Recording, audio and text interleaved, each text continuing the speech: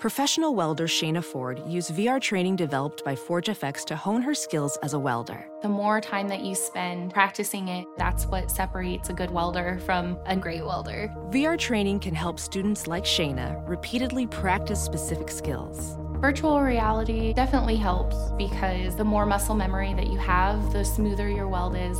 Explore more stories like Shayna's at meta.com/metaverseimpact.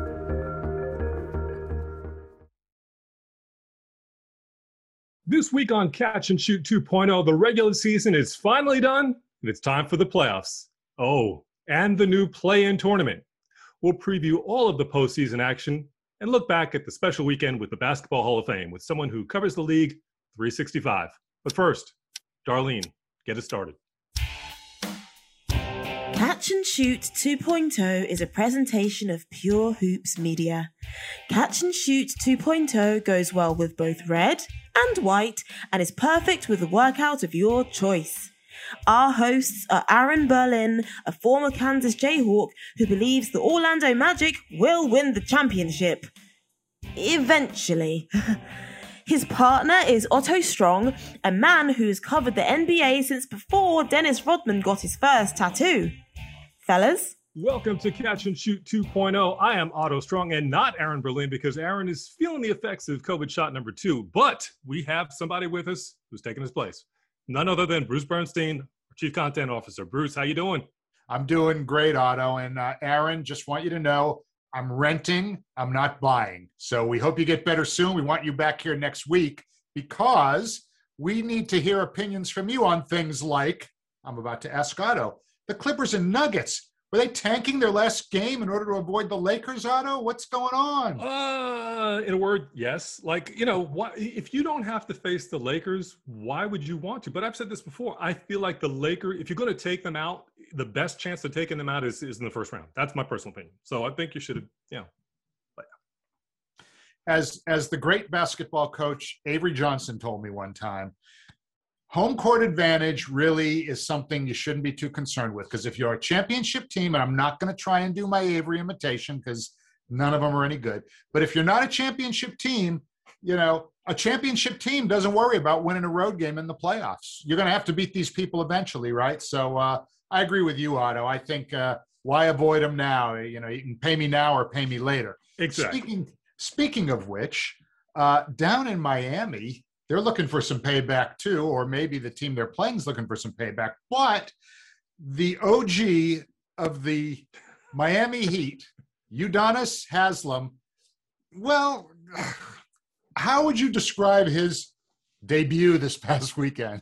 Well, so for starters, the OG is actually the UD, as he's known down there, as you well know. But I think what he was on the floor for, I think your favorite rock song would have played in less in more time than he actually was around for. But look, he's like, when you look up glue guy in the dictionary, there's his photo with the Miami. They love him. The organization loves him, and he's reciprocal with the love. The fans love him. So look. Did they need him for that game? No, but he'll be around for the playoffs, right? Hey, listen, if anybody sort of epitomizes the attitude and the spirit from the great tradition in Miami of, Alonzo Mourning and Pat Riley, it is Udonis Haslem. However, as Stephen A. Smith would say, his team is going to be going up against Milwaukee. And one of the great individual matchups that I look forward to in that series is Giannis against Bam Adebayo. I think those two guys, that is going to be a heavyweight fight, and I just can't wait to see it. How are you seeing that series, Otto? Because I think that one's going 7. So, I'm going to agree with you because, it feels like you've got some series that you've already kind of penciled some teams in, like Brooklyn Nets. You've already kind of penciled them into the second round. And then you've got the Rock'em Sock'em Robot series, which is going to be this. It just feels like, they're going to be throwing haymakers, not obviously, not in the Udonis Haslem sense necessarily, but yeah, true, you never know. But in the basketball sense, it feels like they're going to be trading blows. And this one could easily go 7. And I'd like to say that Milwaukee's kind of figured some things out and they're going to emerge, because if they don't, I can't imagine what that offseason is going to be like up there if they don't. How are you seeing that? Well, I think that, when it comes to mental toughness and having an edge and a chip on your shoulder, Miami has just always been able to muster that sort of emotion to make up for whatever gap in talent they might have. But I agree with you. And we had on Brendan Haywood on Buckets, Boards, and Blocks last week. And he was saying that if Milwaukee doesn't at least win 2 playoff series, in other words, make it to the Eastern Conference Finals, he didn't say win the East, but make it to the Eastern. He said Mike Budenholzer is probably going to be gone. So, if you're a real estate agent in Milwaukee, keep your eye on that series. There might be some listings coming on the market, coming in the market soon. But I want to ask you about a team that's near and dear to your heart. And I'm not talking about the Lakers. I'm talking about the New York Knickerbockers. Oh, yes. 4 versus 5. Atlanta Hawks on the schedule. Discuss, Otto. Okay, so, the Knicks won the season series, actually swept the season series. That just feels nice to say, just like the sound of that. But, our producer, Dan Kramer, tells us that the Hawks are at a 60% BPI, if I'm quoting accurately. And now I'm not sure who's doing the stats, or maybe somebody was up a little too late or didn't get enough Java before they said that. But I don't see this series going 6 games. And I think the Knicks are going to pull it out. I think there will be some kind of Garden magic, if you will. When we get, it's the playoffs. It's not the 19,000, it's not the mid 90s with Patrick Ewing, but it's going to be something other than regular season Madison Square Garden. That's what I feel. So I'm sensing 5. Knicks, go. The one guy that I think New York really has to be careful about. I'm not really worried about Trae Young. I don't see Trae Young being a difference maker in this series. I think Nerlens Noel is going to definitely have his hands full with Clint Capella, because Capella averaged 17 and 17 against the Knicks this year. And granted, they lost all the games, so, numbers can be deceiving sometime. But Capella is one of the guys on Atlanta with, some significant postseason experience. I would expect him to come up big. And the one thing that Atlanta has had going for it for the past couple months is Nate McMillan as their head coach. Since Nate McMillan took over that team, he really turned that group around. He's been a successful coach for a long time in this league. And, it'll be kind of fun, Otto, to watch how he and Tibbs match each other when it comes to strategy. So I agree with you. I think the Knicks win this series probably in 5. I might give Atlanta 2 games, but I'm not giving them more than that. Well, we promised you a special guest at the top of the show, and we're going to bring him on right now. He is Jared Greenberg of TNT Sports. Joining us to give us his thoughts on the playoff matchups of the first round and beyond, and what his thoughts are on the Hall of Fame induction ceremonies last weekend, is Turner Sports and NBA TV, Jared Greenberg. Sir, how you doing? What's going on, guys? Good, great. Right, I'm just fired up that we finally got playoffs, and I'm excited. I can't tell you how excited I am to get back into an NBA arena. I haven't been in a real NBA arena covering a real game since March 10th, 2020. So I'm fired up. Wow, the whole season without being inside. Right. I mean, I was at the All-Star game, so I guess that I don't know if that counts, but and then I was in the bubble too last year, but that just it felt like we were on stage instead of being in an actual basketball venue the whole time. Right. And of course now we have the play-in tournament. So any quick thoughts about that from your perch? I think it's worked out better than the NBA could have imagined. I think one of the biggest issues we've had in the NBA, it's been a fair criticism from average sports fans or average NBA fans, is that all 82 or this year all 72 games don't necessarily mean as much as you would like them to mean. There was a lack of integrity with teams resting players left and right, particularly the last couple of weeks of a season. There was the obvious tanking issue that we've had. And I think this minimized that to a certain extent. I loved how teams were from the bottom up trying to play up, right? So teams outside the top 10 were trying to get in the top 10. Teams 10 through 7 were trying to get out of the play-in to get in the top 6. And then you had the standard teams that were 5, 6, 7, and 8 trying to get in the top 4 to be home court advantage. So these different tiers that were created, I think, is great. I think the couple of things we'll watch for here is we're going to have the old rust versus rest question with the top 6 teams having a week off between games, and so many of the teams over the weekend resting their players in the last couple of days of the regular season. So they will have had up to 7 or 8, 9 days off before they play.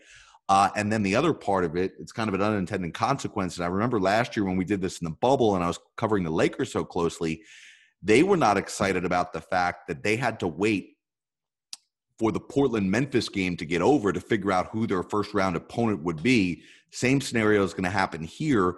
The number 1 seed is only going to have 24 hours to figure out who their first-round opponent is before they play them in a best-of-7. That doesn't mean they're not still going to be favored and they shouldn't still win, but that 8 seed is coming in with momentum after winning 2 games to earn the 8 seed, and the 1 seeds had that week off and not knowing who their opponent is.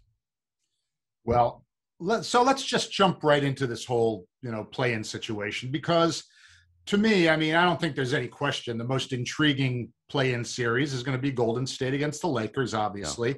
Yeah.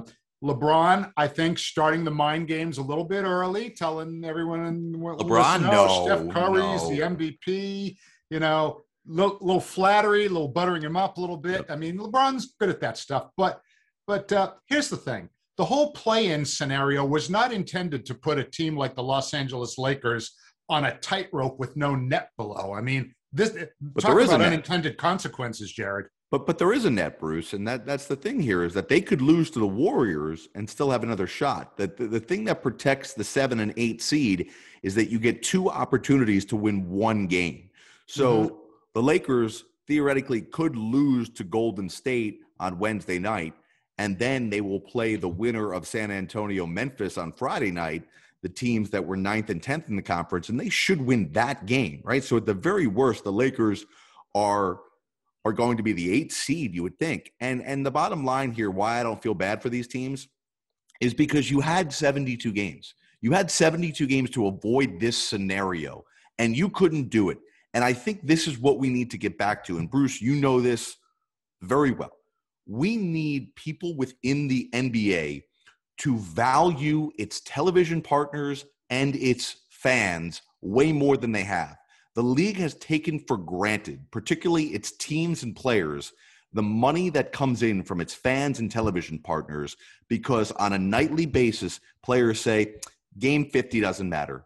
Game 16 doesn't matter. And we're still paying for all of that. There's still a product to be cashed in. And I think at some point that well is going to run dry if we continue to devalue the regular season the way we have. Well, I totally agree with what you're saying there.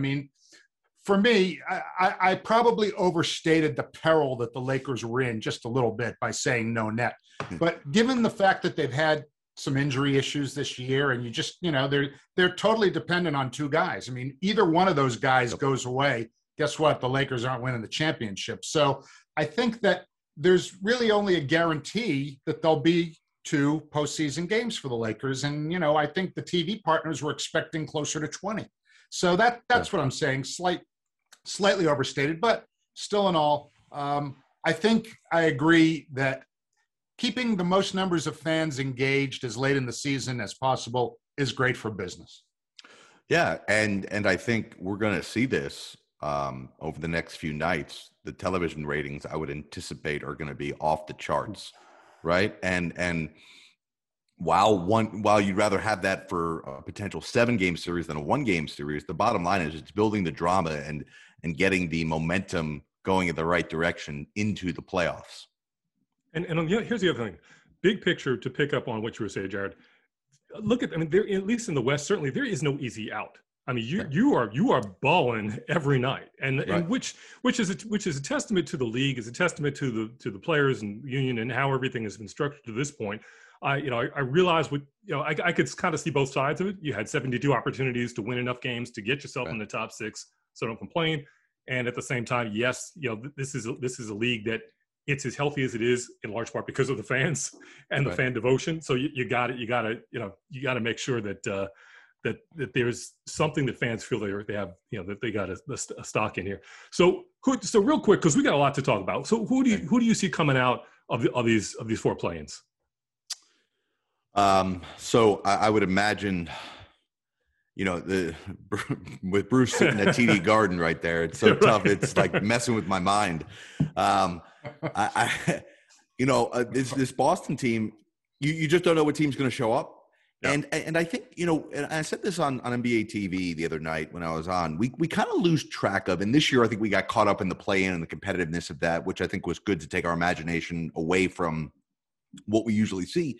We forget that teams that are 7-8 and now 9-10, there's a reason why they're there. It's because they lose games that they should win, and occasionally they win games they should lose. And that's what bad teams or below average teams do. So which Celtics team is going to show up tomorrow night? I don't know. The thing that I do know about that particular game, Wizards-Celtics, is that whatever Russell Westbrook we see in the regular season typically is not the guy who shows up in the postseason. He tries to be a one-man wrecking crew where he takes it upon himself to have a one-on-one battle against the opponent's best player, and that often works against him and his team.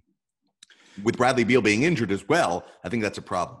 Boston should win this game on Tuesday night, but we've said that probably 50 other times this year that Boston has lost. So I would say I'm still going to go with Boston, even though I know I'm probably going to be wrong about it.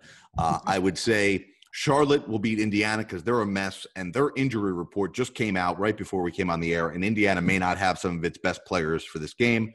And then in the West, I'm taking the Lakers over the Warriors because I think LeBron's setting us up. I think his ankle is fine. I think that he's, buttering up, as Bruce said, Steph.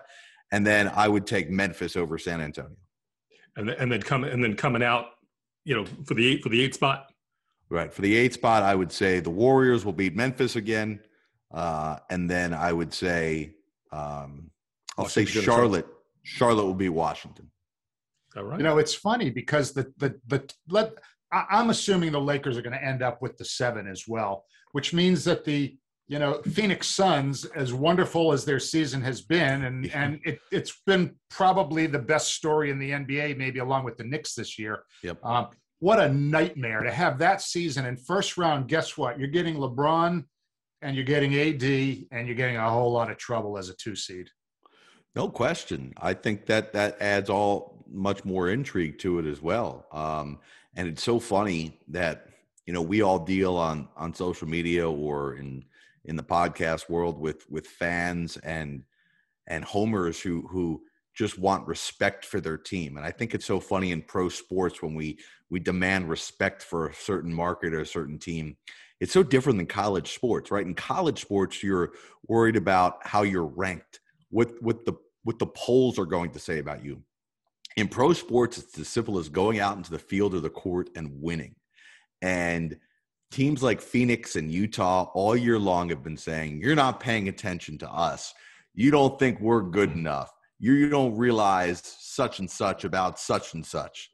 And I always just throw up my hands and say, okay, that you will have your opportunity to show all of us that we missed the boat on you, because once you are a top 2 seed in your conference, you simply raise the bar of expectation, not for your internal fan base, but for all of us out there. And oftentimes it becomes a be careful what you wish for scenario for a lot of these teams. So similarly, I'm the sports editor down for Fort Worth Star-Telegram, and the local team, the Dallas Mavericks, have drawn the Clippers again, which, it's just going to – I feel like it's really going to be a tough out for them. How you think that one's going to go? Yeah, I think I'm actually higher on the Clippers than I thought I would be at this point. When we entered it's tough to compare year over year because of just how weird last year was with the stoppage and then going into the bubble. But if we just take when we entered the playoffs, I would have bet my mortgage that the Clippers were going to the NBA Finals representing the Western Conference. I just thought that they were so talented. I thought that they would work out. But there's not much that makes me believe after watching them this year that I feel like they have that magic that I thought they had. But I also feel like maybe they've talked less this year, and maybe that will lead to greater success.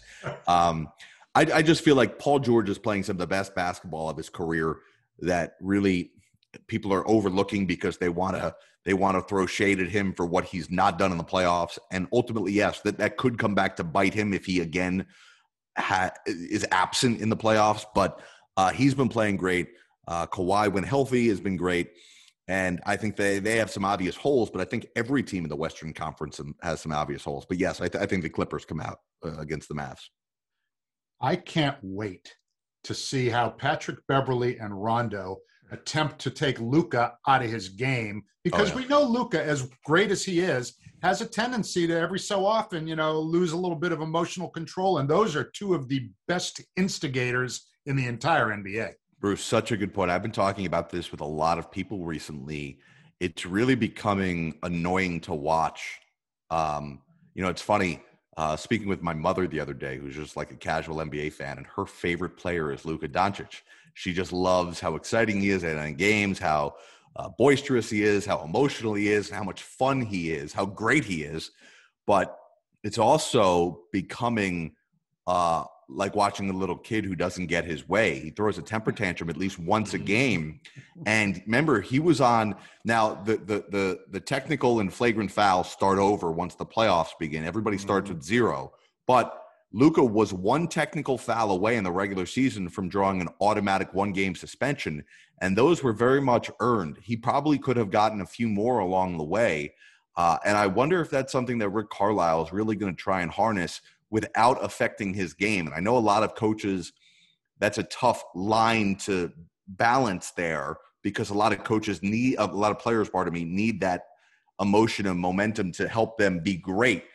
But Luka's having an issue with the refs, and it's almost every possession now where he's looking for a call.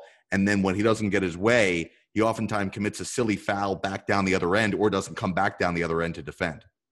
I could see Rondo and Beverly in the locker room with this little book that they're looking at called Slovenian Insults. Yep. And just getting them ready. Yeah. Oh, they are. Yeah, they definitely are going to be zeroed in on him. Let's finish up on the Western Conference, and then they'll move over to the East. So we got a couple of series we haven't talked about. I'm guessing that Utah, we probably feel we can just kind of slide them on into the second round, which then leaves Denver, Portland. Great matchup. Yeah. But I think Denver is more prepared for this matchup. And if people have not watched what's happened in Denver since Jamal Murray went down, they're missing out on a budding superstar in this league. Michael Porter Jr. has finally, unfortunately, silver lining, gotten what he's wanted, which is more offensive responsibility. And that's because of the Murray injury. And he has answered the bell. He is shooting the ball incredibly efficiently. He's playing more defense, not saying he's a great defender, but Aaron Gordon's going to give them that defense that they severely missed when they lost Jeremy Grant in free agency. And Jokic is Jokic. He is such a stud. He also has an issue, too, with whining on a regular basis, which I'm curious to see how that translates in the playoffs. But he has just been so good. And the issue we often had with Jokic earlier in his career was that he was too much of a playmaker at times, and we as fans wanted him to grab the game by the throat and just attack. And he has learned how to do that. He's not just necessarily looking to defer. He's looking to rip your heart out on a nightly basis, and it's a lot of fun to watch. You mentioned Jamal Murray, and one of the great highlights of last year in the bubble was that interview that you did with him, which was one of the best. It was one of the best interviews because both the interviewer and the interviewee gave us something. So that's one I'll always remember that as one of your personal signature moments. Appreciate that, Bruce. Sure, but what are we thinking here, though? I mean, Portland's backcourt. I mean, those guys on any given night could be good for 60. And I know that Nurkic and Jokic kind of have some history against one another. I mean, Nurkic was on Denver when he first came into the league. So I see that as a 7-game series. Yeah, no question. But the thing about Portland that scares you is just as much as those two, Lillard and McCollum, could go off and give you 80 points in a game. What we've seen too often this year is too many games where the two of them shoot combined 6 for 30 from the field. And that's why they're in the 6th seed and not a top 4 seed. So I just think the trust factor. And I also think too, listen, I'm not an old school guy by any stretch of the imagination. I very much believe offense wins championships in the NBA today, not defense. But the Portland Trailblazers are so bad defensively. They are, I believe they ended the season second to worst defensively in the NBA, which is amazing that they even made the playoffs. So I just feel like, and Denver, they've been a bad defensive team, and all of a sudden they've started to play defense. So I just think that there's more reliability with Denver there. Switching over to the East. So you're going to be, can we tell the people where you're going to be? Yeah. I'll be covering the Nets and whoever they play. Okay. So we think that whoever they're going to play will be Boston. So, okay. Right? Because that's where we have them coming out at this point. What do you imagine might happen in that series? Well, I think, the Nets are kind of hoping for a scenario where they get kind of a ramp-up series, right, where they could kind of ease their way into the playoffs and get not only their big three on the same page, because I don't know that that's as much of an issue as we're making it out to be, as much as it is who the other two guys are and how they support that big three. And all of the different scenarios that Steve Nash, I was just on the air with Jim Jackson on NBA TV the other day, and Jim played with Steve Nash and knows him well. And he said, listen, we're all talking about the players and lack of continuity and trying to figure each other out. But what about the first-year head coach who has to balance all this talent? And yeah, the Nets are incredibly deep, and even guys like Mike James, who they signed from Europe, has been really, really good and could give them some really important minutes in the playoffs. When you've got three, you only have two spots. How do you get those other guys on the court and keep everybody happy? And matchups are going to be huge in the East too. We talk so much about it being a perimeter-oriented league, but as we saw the last month of the season, teams like Milwaukee and Philadelphia just absolutely abused Brooklyn inside the paint when they played. When DeAndre Jordan goes from not playing any minutes in certain games to having to guard Giannis and Embiid in other games, that's a problem for Brooklyn. That was one of the things that concerned me when they made the trade where they moved Jared Allen off the team, because Jared Allen, although not a veteran guy with every trick in the book, besides having kind of the best afro in the NBA, he was a rim runner, a rim protector, and he could take up some space in the middle. Jeff Green isn't going to be doing that for those guys. And, DeAndre Jordan, as you said, is not the guy from 3-4 years ago. So for me, Brooklyn's going to have to average 125 no matter who they play to move on. But I think they would much rather see Boston than Washington because, Russell Westbrook's so great, isn't he, Jared? Listen, I won't take anything away from Westbrook. He has had a unbelievable last couple of months. What bothers me about Russell Westbrook is just his awareness, being alert of time and situation in games and series in big moments. And, we saw it, we saw him do this in Houston last year too, at times where he, during regular season games, is okay with deferring and not taking wild shots. And then as soon as it comes to crunch time, all of a sudden he forgets that you don't have to take a 30-foot jumper with 17 seconds on the shot clock, right? You don't need to force a pass, 3/4 of the court down the court and turn it over. You don't need to go one-on-one with Damian Lillard on a regular basis, even though he's a bad defender, because ultimately, you're not the best scorer on your team. And I think that's what happens in playoffs that sometimes gets him out of his game. So we're trying to cram a lot in here. So we're going to kind of say that Philly's going to move on. Okay. Which gives us a couple of more series to talk about, and then we'll talk to some Hall of Fame. So Knicks, Atlanta, and Milwaukee, Miami. I love both of these series. Start with Milwaukee and Miami. I thought that this was the series Miami did not want to have. If I was Miami, I was hoping that the Nets dropped to 3 because, as I said, as talented as the Nets are, they need that ramp-up period to get everybody on the same page for Steve Nash to figure out how to manage a 7-game series. For Milwaukee, they're coming in with a chip on their shoulder. Miami's the team that stunned them last year, knocked them out of the playoffs. And if you've watched Milwaukee this year, they are record-wise a way worse team than they were last year and the year before. But they seem way more prepared for playoff basketball this year than they ever have been. So I think I'm taking Milwaukee over Miami. Not an upset, but I think if people are looking for the same magic that Miami had last year, they're going to be severely surprised. And then that New York-Atlanta series, classic offense versus defense series. Knicks, third best defense in the league, fourth best defense in the league. Hawks, one of the top 10 offenses in the league. Is Trae Young ready for this type of spotlight, particularly at Madison Square Garden, where even though there'll be a few thousand fans, it starts to feel like a playoff atmosphere. It starts to feel something special there. I'm going to take the Knicks in that series. I just feel like the Knicks have more veterans, not necessarily that have been there because they haven't, just like the Hawks don't have any guys that have been there except for Clint Capella. But I'm going to take the Knicks in a 7-game series. Julius Randle pretty much had his way with Atlanta in every matchup this season. And I mean, certainly, you know, if you're going to talk about the short list of like great individual stories in the league this year, you know, Julius Randle's no question right there. No question. He's been awesome. I'm debating. I have a few hours until we have to get our awards ballots into the league office, and trying to figure out whether Julius Randle is going to be both on my top 5 list for MVP and whether he's going to be on first team All-NBA is a big struggle for me right now. I'm trying to figure out whether that's going to happen.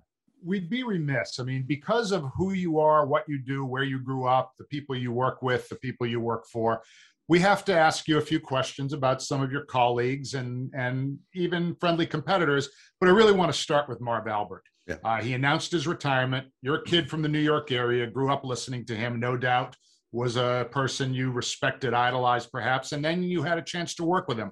Tell us your favorite personal Marv Albert story.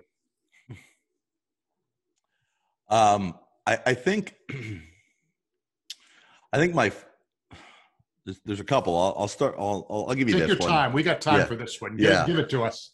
No, I mean, it really is. Every time we do what's called a game open, right? When the big TNT music comes on, you see the shot from the blimp. Marv tells you what the temperature is outside, even though the game's being played inside. You know, they give you the standings, kind of what's at stake for tonight, and then they come on camera and say hello. And every time he says my name, I'm thinking about it now, I'm getting chills now. I get chills every time that happens. It's really a pinch me moment. Bruce, like you said, you know, grew up in North Jersey, watching Marv first, you know, on NBC and MSG. And then obviously, you know, on TNT for the last however many years. Remarkable. But the coolest thing that I tell everybody about doing nationally televised games in the NBA for TNT and ESPN gets the same access is that about an hour before the game, we get a mandatory 10 to 15 minute conversation, off the record conversation with each head coach. And typically that conversation happens in the head coach's office. There's no cameras, there's no recorders. It's just the broadcasters and the coach, usually the PR person. And I remember the first game I did with Marv, it was a Minnesota at Denver game. And it was a couple of years ago, right when it was coming down to the wire last couple of games left in the season. And the two of them were battling for the 8th spot in the playoffs. And we sat down in Tom Thibodeau's office and I was getting ready to ask all these questions and I had stuff for Tibbs and all this stuff. And Marv takes over the meeting and goes player by player by player by player asking questions. And to hear how he asked those questions and to then hear how he worked it into the broadcast, I thought it's an art, you know, and it's remarkable. And I, you know, it's been awesome working with him. There was one time he messed up my name in the game open. And after like, so that's the game open. After the game, we're in a car service back to the hotel. And this is now like 3.5 hours later. And he's like profusely apologizing to me for doing that. Oh, yeah. That's a great story. So Mike Green, He was a recipient of the Kurt Gowdy Award. Yeah. You guys also must have had some stories to talk about. Yeah. Mike has meant a lot in my career, and Mike, I'll say this: Mike and I nearly almost worked with one another at one point, and he did a lot to try and help me and get me in position, and Mike and I keep in touch often. And Mike and I also have a mentor in common by the name of Ed Ingalls, who recently passed away. Ed was Mike's mentor when he was coming up through Fordham, and Ed was my mentor at Hofstra, and he's really gotten the two of us together, and Mike and I are really close. And he's just like probably one of the classiest men I've ever met, and he's just an awesome guy. Mike and I actually worked together. It's funny because I know you went to Hofstra. You just mentioned it a moment ago. Mike and I worked together 30 years ago at Sports Channel America, and our studios were on the campus of Hofstra University. Yep. And in beautiful Hempstead, Long Island, New York, in the shadow of the Long Island Coliseum, or whatever they call it. Nassau Coliseum, yeah. Nassau Coliseum. Otto, being a good Long Island boy too, he's he well knows that neighborhood. Yeah, tested daily on these things. Breeny we worked together just before he started doing the Don Imus show. Okay. And it was so funny because at the time I was nominally his boss, and I'm using air quotes on that. So it's so funny. He always gave me credit that I did not deserve, because he said, I had to clear it with you because I was working for Sports Channel and I was under contract. I needed to get permission to do Imus's show, and you said yes. And I'm thinking, well, what the hell was I going to say? Do you see where we're working? Right. He's always been that kid from Yonkers, never forgot where he came from, humble, gracious, just a total class act. Yeah, I'll tell you. You can't say any more about the guy than that. Quickly, I'll just say this about the Imus show. So growing up in North Jersey, I would go to sleep. I would fall asleep every night with the Mets on the radio, listening to Bob Murphy and Gary Cohen. And I'd really kind of subconsciously study play-by-play and how to do games. And then my alarm would go off every morning to WFAN, because that's what the channel the Mets were on at the time. And I'd wake up every morning to get ready for school, middle school and high school, to Imus back when he was still on WFAN, and hearing Breen do those sports updates. That's obviously how I was first introduced to him. And one of your colleagues, Chris Webber, is getting in next year. Yeah, I'm still angry that he's not in already, and I know we need to get over that. We need to just celebrate that he is in. And I hate to crap on anybody else's parade, right? This is not about pooping on anybody else's resume, but if the Hall of Fame wants to bill itself as the basketball Hall of Fame, and wants to put people in from all genders, from all countries, from all aspects of junior colleges in the middle of Iowa for what they've done, then how have you ignored a guy who was the best high school player in his generation, who was the number one college recruit, who was the number one college player for multiple years, who went to multiple Final Fours, who then was a 5-time All-Star, and if not for Tim Duncan and Shaquille O'Neal, would have been an NBA champion, right? And then you're putting guys in the Hall of Fame who average 5 points a game, never have been in an All-Star game. It's frustrating how this is done. I wish at some point somebody would stand up and say the NBA, just like FIBA, just like the women's college game, just like the college game, just like the high school game, each have its own Hall of Fame. The NBA needs its own Hall of Fame so we could truly honor the best of the best that have come from our sport and our league, the way every other league around the world does it. Bruce, I don't know about you, but I don't think we can add anything to that, because I feel like we just put the hammer down. That's a drop the mic right there, Jared. That certainly is. So I thought about that one for a little bit. Sorry, guys. I know. We love it when people play, the full 30 minutes, which is, I think we make 35 strong. I think we're doing tonight. But hey, thank you You're always great talking to you, and for everybody out there who's going to be following the playoffs and check out Jared on Turner Sports. Thanks again, man.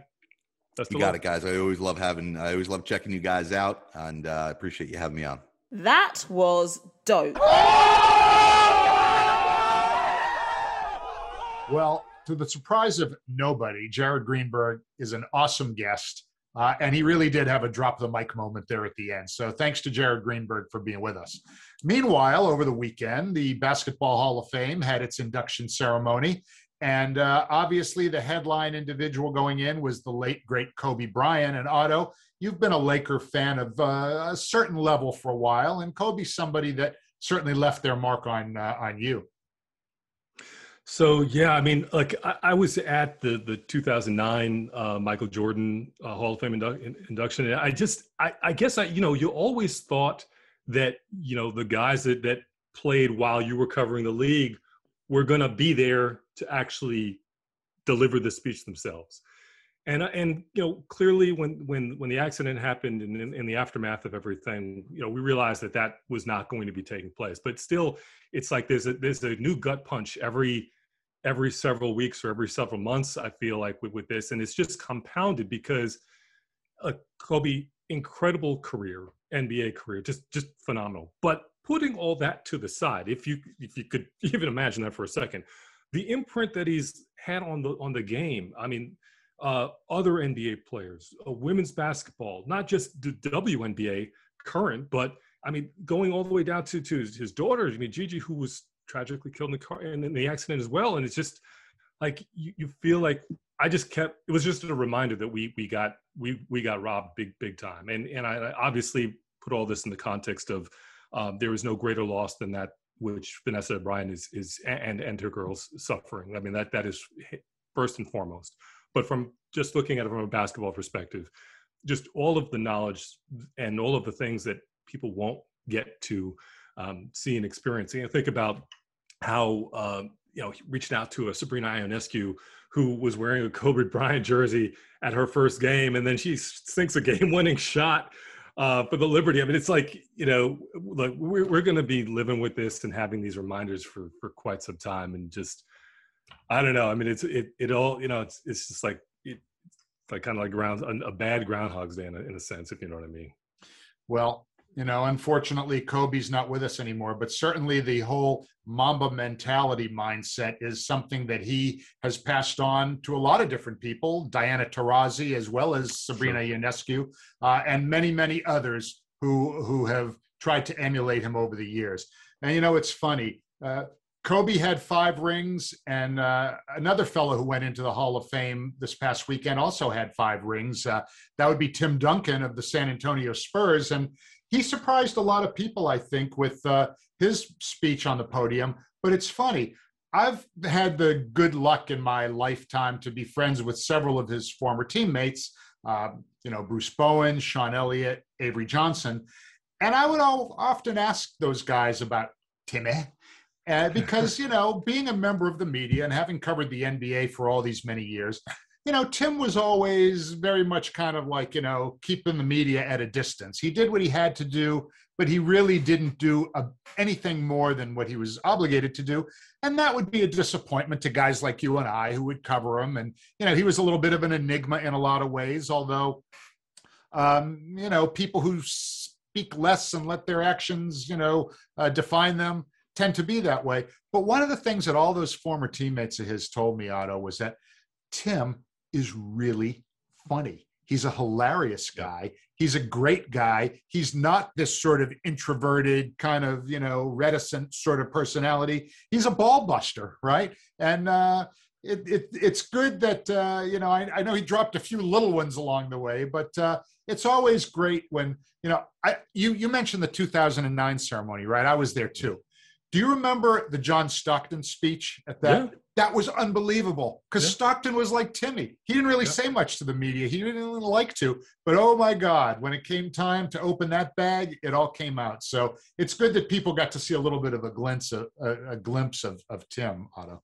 Yeah, no, that was a special night, and you're always kind of think like, as folks who cover, we have a certain level of access, and thinking about the fans who don't, kind of this is their moment to kind of have that interaction and kind of see that. So I'm happy that that TD was able to put a little show on for the fans, and next year we're going to look forward to Paul Pierce and Chris Webber and Ben Wallace. Well, look, Ben, I kind of look at Ben kind of the same way I look at Dennis Rodman, right? I mean, he was a championship contributor because of defense and rebounding and toughness. And of course, Rodman, I think, had 5 rings, right? 2 with Detroit and 3 with Chicago. And Ben had 1, although he played in the playoffs many, many times. And really, was there a scarier guy on the court than Ben Wallace in his day? I mean, he was the kind of guy that he used to have like these gigantic arms, okay? Yeah. And he used to put like those bands around him, which made him look even more like Popeye. And I was thinking to myself, I wouldn't go driving to the hoop if that guy was standing there. I think the band should be in the Hall of Fame. I'm just saying,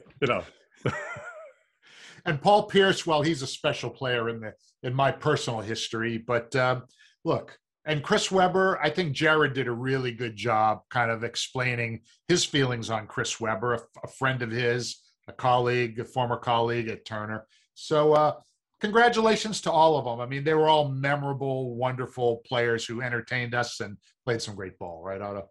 Absolutely. Absolutely. All right, let's go. Time to stick the landing. All right, it's about that time. Ready to wrap things up for this week. Thank you once again to Jared Greenberg of Turner Sports, one of the bright voices of the NBA and somebody that we always enjoy seeing his interviews during the game. So thanks, Jared, for coming on with us to preview the playoffs and share some thoughts on the Hall of Fame. Thank you to our producer, Daniel Kramer, and to our editor, Kristen Woolley. This week, listen to our other shows. Mike Wise will have Howard Beck on his next show from Sports Illustrated. He and Mike discuss the NBA playoffs. Full Court with Fisher and Kay has plenty of great college hoop talk. Monica McNutt and King McClure have buckets, boards, and blocks every Thursday. BJ Armstrong and Eric Newman have the Pure Hoops podcast on Friday. And Aaron Berlin will be back next week to join Otto Strong for Catch and Shoot 2.0. Our big hope for this year is that every person within the sound of my voice gets the COVID vaccine, just like my colleague Aaron Berlin did.